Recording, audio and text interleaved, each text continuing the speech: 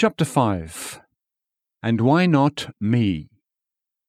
And a leper came to him and bowed down before him, and said, Lord, if you are willing, you can make me clean.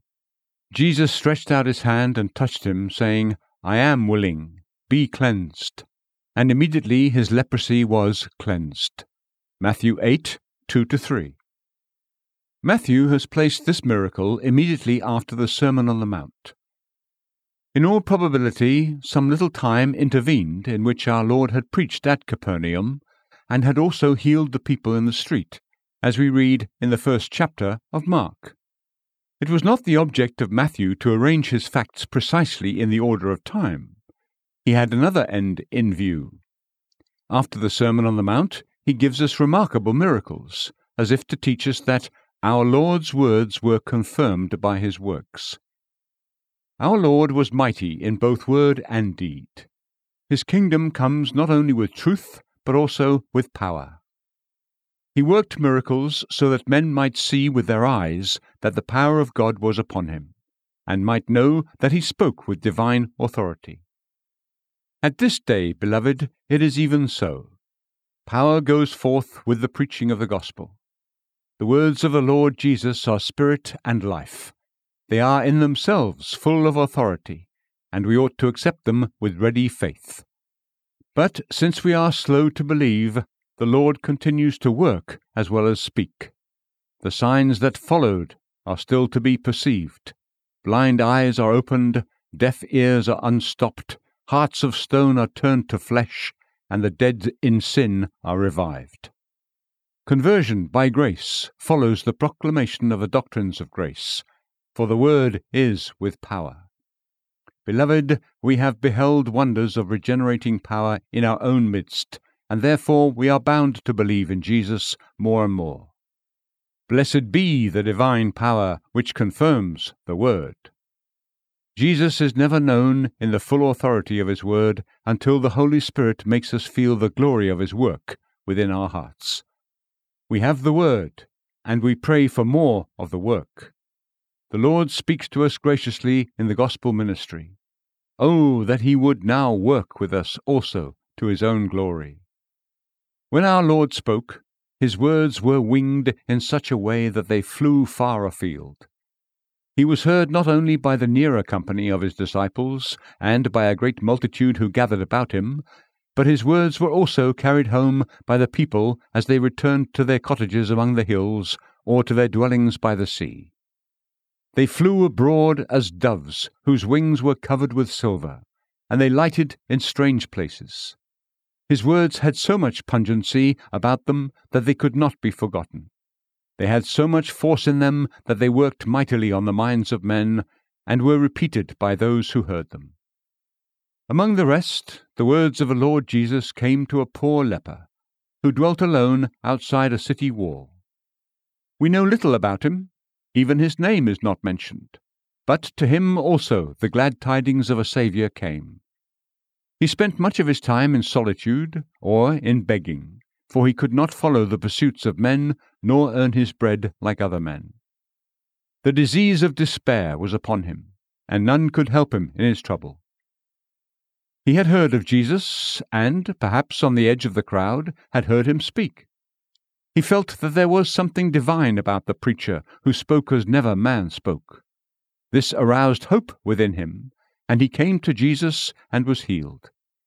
What was his name, or his descent, or his history, we do not know. He ranks among the notable anonymous of earth, whose names are written in heaven. No one among you knows where God's word will fly this day. It may be blessed to some outcast in the bush, who will read it and find the mercy of the Lord.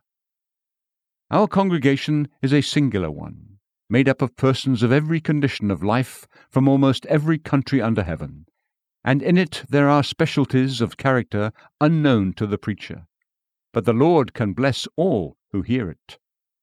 God has brought them to this place, and since the word that shall be spoken is a repetition of Christ's own word, and is the same gospel which Jesus preached, we expect that it will fly far and wide, and will call many a sin-sick soul to the great physician's feet. The Lord grant it. As I have often preached upon this leper, you are well acquainted with the story, and must almost wonder why I should speak upon it again. I do so that I may dwell upon one single point of it, which I trust may encourage souls to come to Jesus. I have a burning thirst within me for the salvation of souls. Where is the man or woman who will give me to drink by coming to my Lord?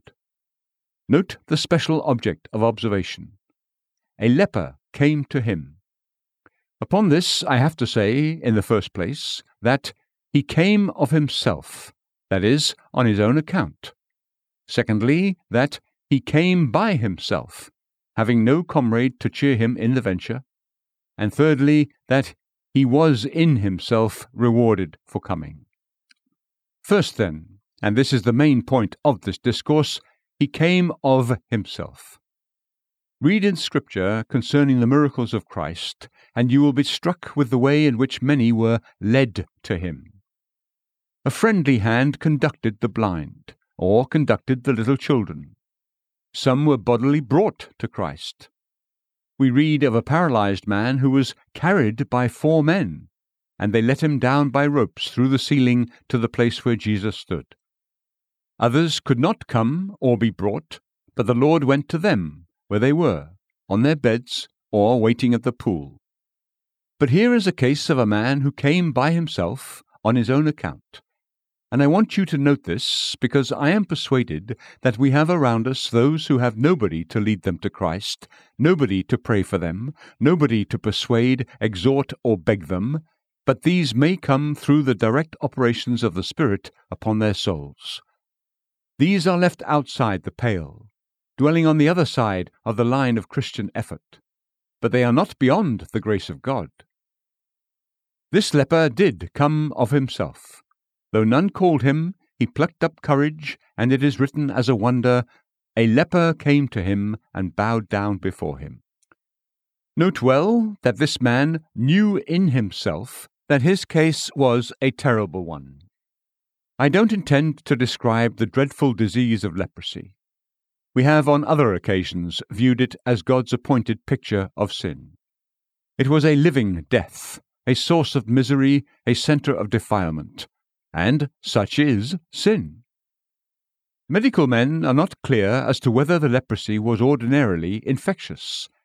It is now believed that it is contagious to a certain degree, but there was no pressing sanitary reason why lepers should have been shut out from all society. The Lord, who intended leprosy under the old theocracy to be the picture of sin, ordained that when once a man was a leper, he should be regarded as unclean in himself, and so polluting that every person and thing that he touched became unclean. Therefore the leper was dreaded in his every approach to his fellows. He was looked upon as dead while he lived, and his case was viewed as beyond human help. Remember how the king of Israel cried out, "Am I God, to kill and to make alive, that this man is sending word to me to cure a man of his leprosy?" If a leper did recover, it was regarded as a making alive, a resurrection from death. This man knew, even better than anybody else, what a wretched and appalling state he was in. His disease was ever before him. Leprosy is awful to look upon. What must it be to feel? Leprosy is terrible in description. What must it be in actual endurance? He knew that now, at length, he had come to the last stage of his sickness, for Luke describes him as covered with leprosy. He had come to the final stage, and the disease was conspicuous upon him. His skin was foul, and his joints were rotting. Very likely his fingers, his teeth, and his hair were gone, and soon he would die. Such was the mass of moving death of which we read, "A leper came to him." He was not kept back by the fact that he was hopelessly and dreadfully diseased. Let us learn the lesson well. I earnestly pray that some poor guilty one, conscious of sin, horrified at himself, may now venture to come to Jesus. Though he feels the foul disease within him, and fears that it has come to its worst, yet may he be emboldened to approach him who can at once make him clean. If you feel yourself to be a mass of dreadfulness and corruption, or worse still, hardened and insensible in conscience, come to Jesus for healing. Even though you are truly described in our hymn as self-despised, come to him who will not despise you. Come at once, saying, Lord, if you are willing, you can make me clean. Let desperate cases come. Let hopeless cases come. I am imploring the Lord to let it be so. O my brethren in the Lord, I beg you, plead with me. Next, note with regard to this man that others gave him up as hopeless. Persons hurried past him if he stood near the city gate. He was bound himself to warn them off by crying, Unclean, unclean. To him the sweetness of friendship and all the comforts of domestic life were unknown. He was a cast-off and a castaway. The rulers of his people had looked upon him and pronounced him unclean, and therefore he was banished from among men. Is there such a one before me? Do your relatives shun you? Do people in decent society avoid you? Oh, that you had grace and faith to come to Jesus just as you are, and fall at his feet and worship him. For, rest assured, he can make you clean, and give you a name and a place among his people. The hopeless are the very people whom Jesus loves to save. No one could or would take him to Jesus. He was too foul to be touched, too far gone to be the subject of hope. Here and there we meet with persons who have so often disappointed their friends that it is small wonder that they now keep them at a distance. Even an affectionate mother has said, We have tried him many times, sir, but it's of no use. We can't help him any more, for he has drained the family. The father almost prays to forget the prodigal, and the elder brother wishes never to see him again. It is a hard case when it comes to that, but such hard cases there are. The world has in it men of whom society is sick. The squanderer has been to this charitable person and to the other benevolent individual, until everyone is weary of the ne'er-do-well, and no one feels that he could associate with him without becoming himself suspected of vice. By common consent, he is judged to be unfit for a reformatory, but well worthy of a prison. No one reasons with him, pleads with him, or prays for him. He floats over the ocean of life as an abandoned wreck. He has turned infidel lately, and even his loving sister, who used to plead with him with tears in her eyes, now shudders when he comes near, because his language has grown so sarcastic and blasphemous that the dear girl cannot bear it. Now that no man cares for your soul, how earnestly do I wish that you would care for it yourself. Oh, that you would form the singular and saving resolve that you will go to the Lord Jesus on your own account, and so frustrate all the evil prophecies which have been uttered concerning you. Why will you perish? Poor soul, why will you die? If there be such a person now before me, I pray from the bottom of my soul that he or she may now, with fixed determination, come to Jesus. O you angels, may you now have cause to cry out again, And a leper came to him and bowed down before him. There is one hand which would willingly lead you to Jesus. I stretch it out to you today. There is yet one heart that would plead with you to seek salvation. And if there be not another in the world, yet come along with me, come just as you are, and show your misery to the Lord of mercy.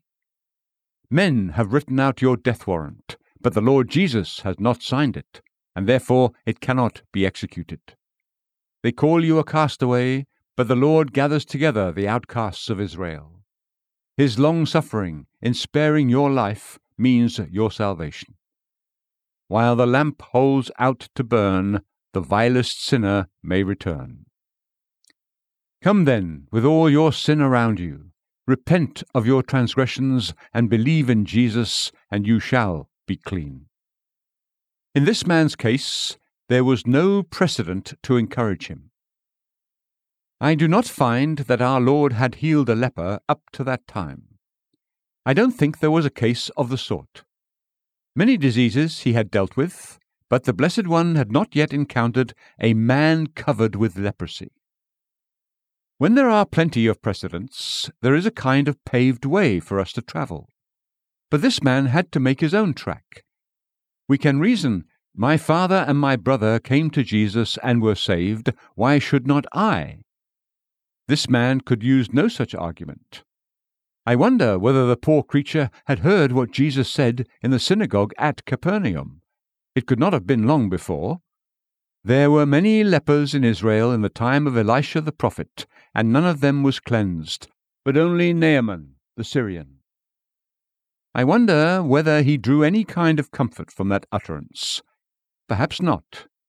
In any case, he must boldly lead the way and be the first leper that came to Jesus. Oh, my hearer, if never such a sinner as you are has been saved, make bold to lead the way. Dare to approach the living Lord who can make you clean, and do not despair, even though you may not have heard of another sinner of your sort that ever was forgiven. As for most of you, my dear friends, you and the leper must part company on this point. He had no precedents, but you have very many. You know that Christ has saved sinners all around you. Some of you have at home a brother who is as bad as yourself, but he is now converted. You have heard your father tell how far he went astray, and yet the Lord brought him to himself. Many of us now present can assure you that this man receives sinners, for he received us. We can witness assuredly that he is abundantly able to save, for he has manifested that power in our cases. With these precedents, wherein the Lord Jesus has saved persons like yourself, come to him, I pray you, and prove that he is the same now as ever. Are you a drunkard? Many drunkards have been rescued from their degrading vice. Are you a thief, a liar, a Sabbath breaker? Such were some of us, but we are washed and made clean. Yes, if you have been an adulterer or a murderer, can I say worse? Any sin and blasphemy shall be forgiven people. Men of the vilest sort have been saved. Therefore, come to the Lord with confidence, even as this leper came, and put your trust in him. Furthermore, this man had no promise. I do not find that Jesus ever said, "Come unto me, you lepers, and I will heal you." I don't know that any of his apostles had been sent forth to preach, saying, "Come to Jesus, all you lepers, and he will cleanse you." There was no promise to that effect, except that our Lord himself is a consolidated promise. The very fact of his being here below is a mountain range of promises to our fallen race. Without any verbal promise, this man came and said, "Lord, if you are willing, you can." My dear friends, I cannot say to any of you that you may not come to Jesus because there is no promise for you. Far from it. If there were no promise, I would exhort you to seek mercy as the Ninevites did when they said, "Who knows?" But the promises are as plentiful as the stars. Scripture: "Let the wicked forsake his way, and the unrighteous man his thoughts, and let him return to the Lord, and he will have compassion on him, and to our God, for he will abundantly pardon." Isaiah 55:7. He who confesses and forsakes his transgressions will find compassion. Proverbs 28:13. He who has believed and has been baptized shall be saved. Mark 16:16. Believe in the Lord Jesus, and you will be saved. Acts 16:31. Will you not be drawn by these promises? And will you not come when such a word as this stands before you? "The one who comes to me I will certainly not cast out"? The blessed doctrine of election does not hinder you, for all who come are elect. The sacred truth of the new birth does not bar you, for he that believes is born again. I pray you, come and show yourself to the great healer, and he will not turn you away. Again, This man had no invitation. Our Lord had not called him. He had never said, "Come, you lepers, come and be healed." There was nobody to command or persuade him to come, nobody to cheer him in coming, much less any to compel him to come in. Of himself, constrained by a divine impulse unknown to anybody else, this leper resolved to come, and found himself welcome, though he had not been expressly bidden. To you, my dear friends, I cannot say that you have no invitation, for we are always crying to you, "Come, you weary and heavy laden. Come, for Jesus calls." The Spirit and the bride say, "Come." And let the one who is thirsty come. Let the one who wishes take the water of life without cost. The invitations of mercy are sent out on a broad scale, since we are bidden to preach the gospel to all creation. Whoever will, let him come. Yes, those along the hedges and in the highways are to be compelled to come in. What shall I say? If you are lost, it will not be for lack of an invitation. If you turn your back on Christ, you shall not say in hell that you are not implored to come to him. I implore you to come to Jesus, even as this leper came, and I pray the Holy Spirit to make my pleas effectual with you. This leper was bold in coming to Jesus because, having nobody to encourage him, he must have felt himself uncomfortable as a lone man in the midst of the multitude. Well, he might, for he had no right to be there. I wonder if anyone here today says, "Here am I, a stranger to everybody. Nobody knows me, and if they did, they would not associate with me. I am out of place among the people of God." Are you laboring under an awful sense of sin? Are you bowed down under your own unworthiness? Do you feel as one lost in a crowd? The crowd being there was nothing very remarkable, but the lepers coming to Jesus was a very notable fact, a scene worth looking at. Therefore we see the word "behold." He is coming. Yes, he dares to come. The crowd makes way, and the leper falls at Jesus' feet and worships him, saying, "Lord, if you are willing, you can make me clean." Glory be to God. The leper is at the feet of Jesus, where infinite love and power are bending over him. Oh, my friend, will not you make a dash for it at this moment? You need not rise up and make any obvious demonstration, but you can in spirit bow at the feet of our Lord. Oh, that the Spirit of God would move you to come to Jesus now. Never mind the crowd. You are put apart by your own feelings. Your broken heart has driven you into a solitary condition. Now come to Jesus before the crowd disperses. Though angels will see it, and devils will see it, yet come. Oh, that I could cry, "Behold!" Here is a sinner who now, at once, and in this place, casts himself at Jesus' feet. Grant it, O God, the Holy Spirit, work it, and work it now, we pray you, and unto the name of Jesus shall be glory evermore. This is our first topic. The leper came of himself, though no one aided or encouraged him. Secondly, the leper came by himself. This is very unlike the case of the 10 lepers, who came to Jesus in a company, concerning whom he asked the question, "But the 9, where are they?" It's easy to go where 10 are going, but it is harder to go alone. There are many things which people readily do in company with others, but they would not venture upon them as separate individuals. My hearer, there is only one of you, and when that one feels himself to be repulsive and vile, it seems a daring thing for him to come to Jesus by himself. Yet I trust you will so come. Here I would enlarge by observing first that no doubt the leper thought out this matter by himself. Being often alone, he meditated upon what he had heard concerning this great preacher, and he considered both his doctrine and his miracles, and drew his own conclusions. There is always hope for a man when he begins to think about the Lord Jesus. The worst of it is that so many hearers of the gospel put their thinking out, and do none of it at home. This man thought over the matter calmly, candidly, and hopefully, and he drew from it a solid, plain, and practical conclusion with reference to himself. He did not rest in a general theory about all the world, but he found out a truth which concerned himself. Having done so, he came to the conclusion that our Lord was omnipotent to heal. Mark well that he came to this conclusion with regard to himself. Is it, "Lord, if you are willing, you can make lepers clean"? No, it was a far more personal conclusion. If you are willing, you can make me clean. That was the crucial point.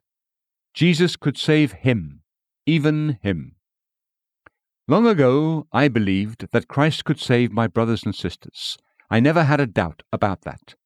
I never doubted our Lord's power to save anybody until I thought of myself. And then there seemed to be just one case which his omnipotence did not cover. I didn't see how Jesus was to save me. Singular as it may seem, when a man is under a sense of sin, he will not deny the omnipotent power of God's grace as to all the rest of mankind, but secretly he will shut himself out from the range of mercy. Strange cruelty to the self he loves so well. He thinks himself to be just over the border, just beyond the reach of grace. This man was not so foolish. He argued, "I am a leper. Yes, but God has healed lepers. I am a leper in the worst state, for I am full of leprosy. But with God, all things are possible. This man is sent of God, and the power of God is with him. Therefore, I conclude that he can cleanse me if he will." It was well done by the leper. It's a fine thing to have come to such a rational and just conclusion. I wish every person here would come to that conclusion about his own soul. Though you must condemn yourself, though the harshest expression I could use would not slander you in your own esteem, yet it comes to this, thinking it all over, Christ can save you if he so wills. You are not shut out by any word of Scripture, or by any lack of love or power on the part of the Saviour. If you are worse than others, the infinite grace of God will be seen all the more in your salvation. Jesus can save you, even you.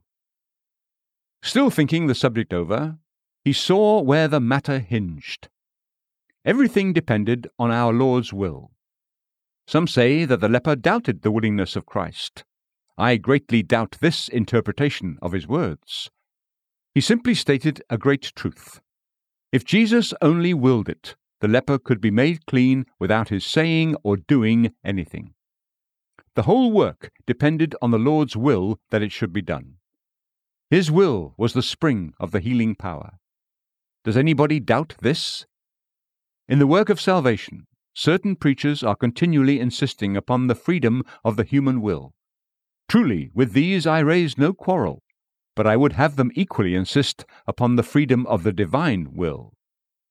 Christ has a right to save whom he pleases, and though he saves all who trust him, this also is not without his will. He said to this man, "I am willing," and there is no instance in Scripture of one pleading for healing to whom he said, "I am not willing."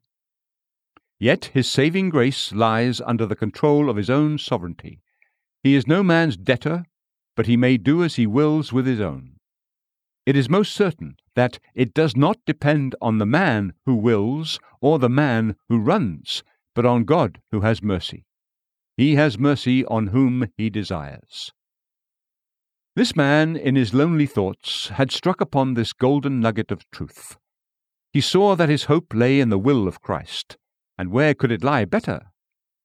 I am afraid that in this matter he excelled some of you, for his own will was right enough, but I fear that, in the cases of some of you, your own will is not yet right with God. It goes without saying that the leper's will was in a right condition, and therefore he appeals to Jesus. Is Jesus willing? There was no fear as to that matter. I want all seekers to know that your salvation can now be worked by the will of Jesus. He has made you willing to receive, and he is assuredly willing to give. If you are saved, it will not be because you deserve it, but because he freely gives where he pleases, according to the royal bounty of his heart. This man had found out a grand truth when he saw that his healing depended upon the will of the Saviour. Then he submitted himself to that will with joyful hope. He couldn't know for certain that he would be healed, for Jesus had not as yet spoken of healing leprosy, but he was positive that he could do it if he willed to. It is a great thing to believe in the omnipotence of Jesus in the matter of salvation. We have a great advantage over the leper, for we know that he wills to save all sinners who come to him. The leper set himself before Christ and said, in effect, "Here am I. You see what a wretched creature I am. No worse can ever come to you, but yet, if you will, you can make me clean. I leave my case with you." He prayed intensely, but it was rather in dumb show than in words. But Jesus knew what he meant. This was the man's practical conclusion from his lonely thinking, and he expressed it before the Lord in words all his own. In the few words he used, he borrowed nothing from any book of prayers or manual of devotion. He was in fact a man of his own order, standing apart from all others. The result of his private thoughts was a decided act, and a brave profession of his faith in the omnipotence of Jesus. He did homage to Jesus. He knelt before him and he worshipped him. I believe that he did this with the full persuasion of his deity, for I don't think he could have said, "If you are willing, you can make me clean," unless he had believed that Jesus was the Son of God. Our Saviour did not say, "Rise up, you must not worship me, for I am only a man, and to worship me would be sheer idolatry." No, our Lord did not repudiate divine honours when they were offered to him by his followers, but he accepted them as a matter of right, since he counted it not robbery to be equal with God. This man trusted him whom he worshipped, and worshipped him whom he trusted. With reverent, humble, and compelling prayer, he set forth his case and left it in the Saviour's hands. Oh, that my hearer would imitate him! I groan in spirit till this be so. The leper came alone. He came not through persuading friends. I'm afraid that some people join the church because other people press them to do so. This is a mistake. Some will say that they believe in Jesus because it will give pleasure to earnest friends. This is mischievous. The leper was under no excitement. He was not the fungus of a revival, but the fruit of grace. He did not go into an inquiry room and see all the rest zealous about Jesus, and therefore become subject to an equal feeling. No, he came alone, and came deliberately, and bowed himself at Jesus' feet. I want any here who are quite unused to religious influences, who have no mother to put her arms around their neck and pray for them, no friends to explain the things of God to them, nevertheless to come to Jesus. You need a Saviour. Do you feel that you do? Though not accompanied by others, still come to Jesus. Come alone and by yourself. Come at once to Christ and cast yourself at his feet. The thoughtful individual believer is often one of the best converts, for he is most to be relied on. I like much those who are not imitators, but take their own course in coming to Jesus. Some are carried off their legs during a time of religious excitement, and think they are converted when they are not. Some profess faith because their brothers and sisters and friends are doing so, but it is not sufficiently an individual matter of heart with them. I set the leper before you as an example of the courage which comes to Jesus by itself, whether others will come or forego. I have kept to my one point up to this time, and I have all the while been praying the Lord to bring all my unconverted hearers to Jesus now. I close by saying that this man himself was rewarded for coming. Our Lord saw to it that he came not in vain. Poor soul! Suffering as he was, and in dread of a terrible death, he no sooner began to come to Christ than our Lord rewarded him with his sympathy. He looked at him with a different look from what the leper had ever received before. When others glanced at the leper, they went by as quickly as they could, and if some came face to face with him, they turned away their eyes from the ghastly spectacle. Nobody pitied lepers in those days, for they judged them to be struck by God. They were the objects of horror among men because they were viewed as objects of the wrath of the Most High. But when Jesus saw the afflicted man, we read in Mark 1 that he was moved with compassion. I don't think I could fully interpret the Greek word into English. I could hardly pronounce it, since there is such a complication of consonants in it. Did you ever see a man overcome with emotion? His heart seems to swell, his bosom heaves, and tears burst forth. In our Lord's case, his whole being was stirred. The depths of his spirit were agitated. He was moved with a fellow feeling. As soon as he saw the leper at his feet, his very look said, "Alas, poor soul, what have you suffered? Into what a state of dreadfulness are you brought? You are to men as a living dunghill. But I do not despise you. I love you. I sympathize with you." Now, my hearer, if you will come to Christ, that is how he will meet you. If you sorrow, he sorrows for you. If you loathe sin, he loathes it more than you do. But he has pity for the sinner. He is moved with compassion over your miserable state. As the man came, his lone coming was rewarded by our Lord touching him. Nobody else would have touched this man.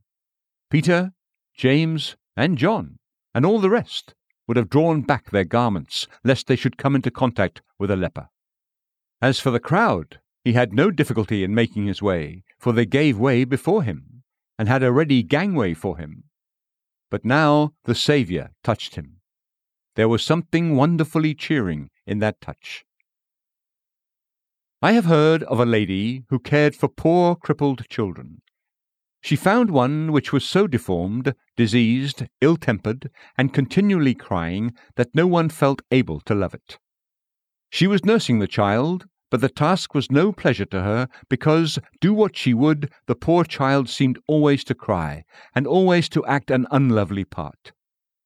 The good woman pitied the child, but could not love it. As she had the poor creature in her lap, she dozed, and dreamed that Jesus came and bowed over her, and told her that, as to her soul, she also was sick and repulsive in his sight. But yet he loved her, and would manifest himself to her. When she came to herself, she looked at the poor misshapen child, and again felt an aversion to it, because it was so wretchedly deformed, so disgustingly full of sores, and so passionate and fretful. Under the power of the vision she had beheld, however, all her feeling of disgust went from her. She felt great tenderness of soul.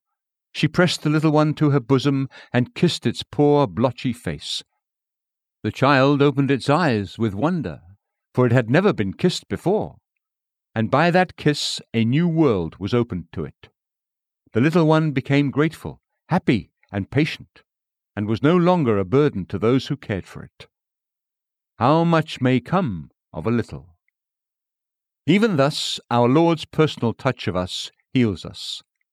His touch, in effect, said to the leper, "I do not loathe you. I will not keep away from you. I will come very near to you. I will bring a heavenly poison to you, and, instead of your communicating disease, you shall receive of my health." Jesus Christ the Lord will come to you, poor seeker, and touch you, and prove himself to be your brother and your friend.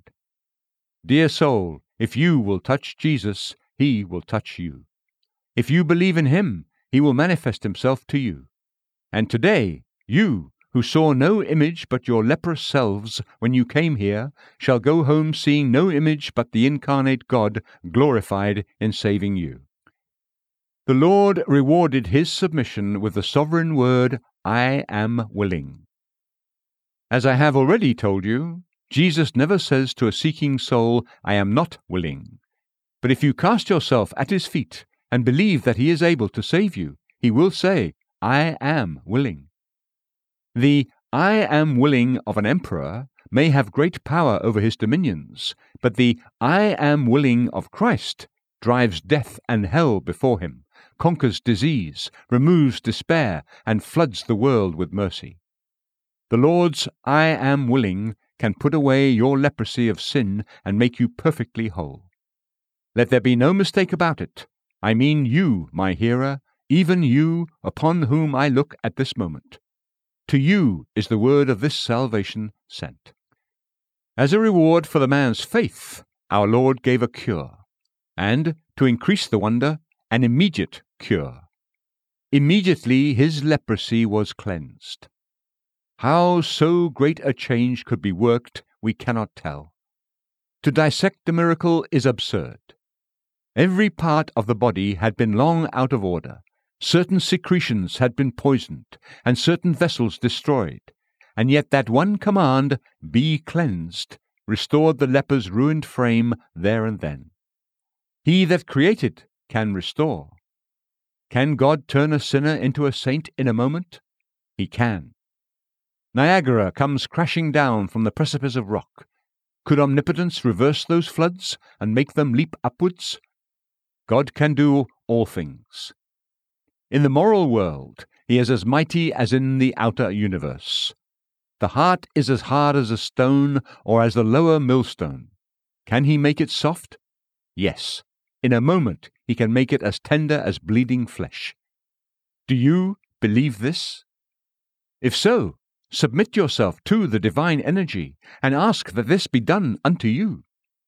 Only believe, without any sort of doubt, that Jesus is the incarnate God, and therefore has all power over human nature to pardon and to cleanse. Jesus can save you, though you stand between the open jaws of hell. Jesus can save you, though you be foulness itself, through lying soaked for so long in the filthy lie of lust and unbelief. He can, with a word, make you whiter than snow. Do you believe this? If you believe this, I say, test it by submitting yourself to Jesus that he may be a Saviour to you. He will say, "I am willing, be cleansed." Now to close. I have set the gate of mercy wide open. Will you not enter? Oh, that the secret power of the Holy Spirit may gently incline you. By God's help, I have thrown out a big net, and I hope some of you will be entangled in its meshes. I toil in birth for you this day till you are born unto Jesus.